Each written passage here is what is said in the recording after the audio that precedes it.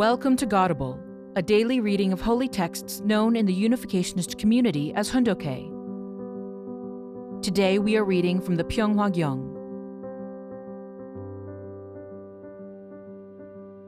Pyeonghwa Gyeong, Book 5, Absolute Values and a New World Order.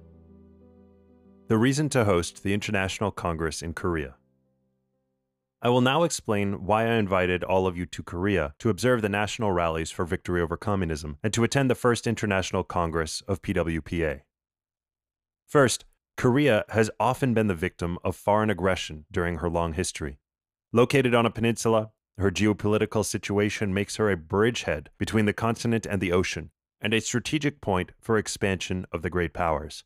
Even today, the Korean peninsula is a strategic area of confrontation between the Eastern and Western blocs and is playing a frontline role for the free nations by holding off impending invasion by North Korea and Russia. Korea is a worldwide testing ground. The spotlight of world attention is focused on her, waiting to see whether she will become a casualty of communism or whether she will remain a member of the community of free nations.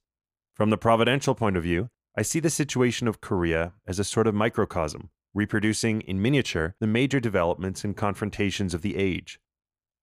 Directly or indirectly, all the major currents of world affairs, past and present, are converging on this peninsula.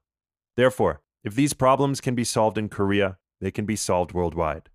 The resolutions and proclamations made by the distinguished scholars from Korea and abroad on this occasion are related to each of your nations. Because they represent the interests of the entire world, they will certainly have international impact. Second, Korea has a long tradition of culture and thought that honors God, and it has enjoyed a rich spiritual life for nearly 5,000 years. Our ancestors created a brilliant civilization based on Buddhism and Confucianism. Today, a scant 100 years after the arrival of Christianity, the Korean churches have astonished all of Christendom with the ardor of their faith. What is more important is that in Korea, all the higher religions have been harmoniously assimilated by the original spiritual culture, resulting in a social climate in which all the different religions coexist and complement one another without conflict. Korea is unique in this respect. Considering all these facts, we cannot avoid the conclusion that it is impossible for communism to long maintain a foothold on this peninsula. I firmly believe that as surely as God exists, He will teach a lesson to the world by destroying communism through the Korean people. Third, Koreans are an energetic, keen-minded, righteous people.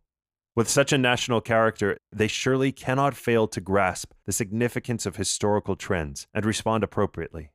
Once the Korean people come to realize clearly the evil of communism, they will immediately rise up and demonstrate to the whole world a model national movement for victory over communism. Fourth, Korea is a meeting point of Eastern and Western cultures. I think you will agree with me that many leading scholars are rather pessimistic about the future of Western civilization and are awaiting a great era of religious and spiritual transformation to come.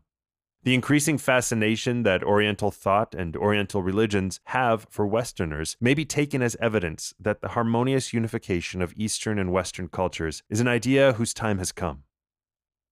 Atheism and communism are obstacles to peace.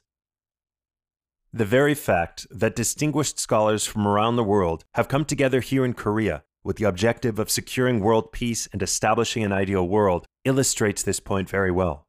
The very existence of PWPA and ICUS, following the inspiration of Reverend Moon, who was born in the Orient, would have been unthinkable in the past.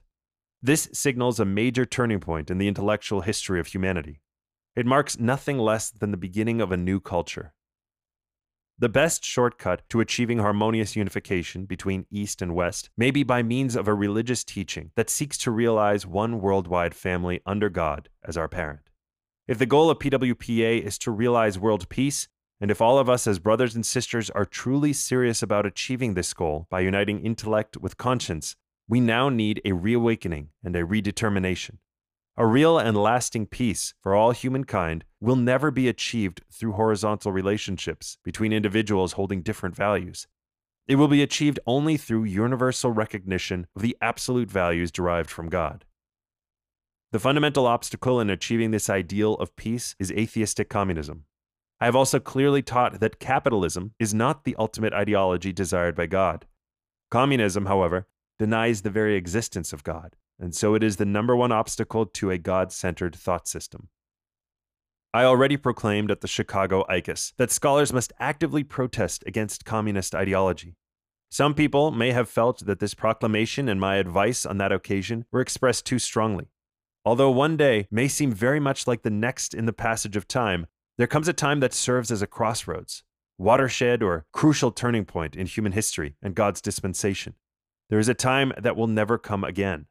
There is a time for irrevocable decision and a time for crucial determination. That time is now. I give you this solemn advice based on my serious consideration of the future of humanity. Urgency to educate our youth based on clear values. The national rallies for victory over communism that you attended in Korea can serve as a model that can be duplicated in each of your nations. If the leaders of the free world remain irresolute about communism, there will be no way to prevent the expansion and world conquest that communism dreams of. If professors do not confidently proclaim what is true and refute what is false, but remain aloof from the struggle with folded hands, to whom can we entrust the future of the next generation? It is an absolute requirement in this era that education of the next generation be shaped by the firm moral convictions of their professors, who must communicate a clear sense of values. This needs to be the basic attitude of educators. From this point of view, the role of a professor is the same as that of a religious leader. We educators have to assume the responsibility of not only transmitting facts, but also sharing with our students the meaning and purpose of human life. I am convinced that a resolute determination on the part of the participants of this Congress, grounded firmly on theistic beliefs, will enable PWPA to achieve its historic goal and assure a decisive victory over communism in your countries. Once again, I hope this Congress will make a definitive contribution toward the construction of a strong international foundation for an alliance of all peoples for victory over communism. May God bless each of your nations, and may He bless you and your families as well. Thank you. Thank you for listening to today's episode of Godable. Godable is brought to you by the National Victory Fund and support from listeners like you. To donate, visit godable.org. Thank you.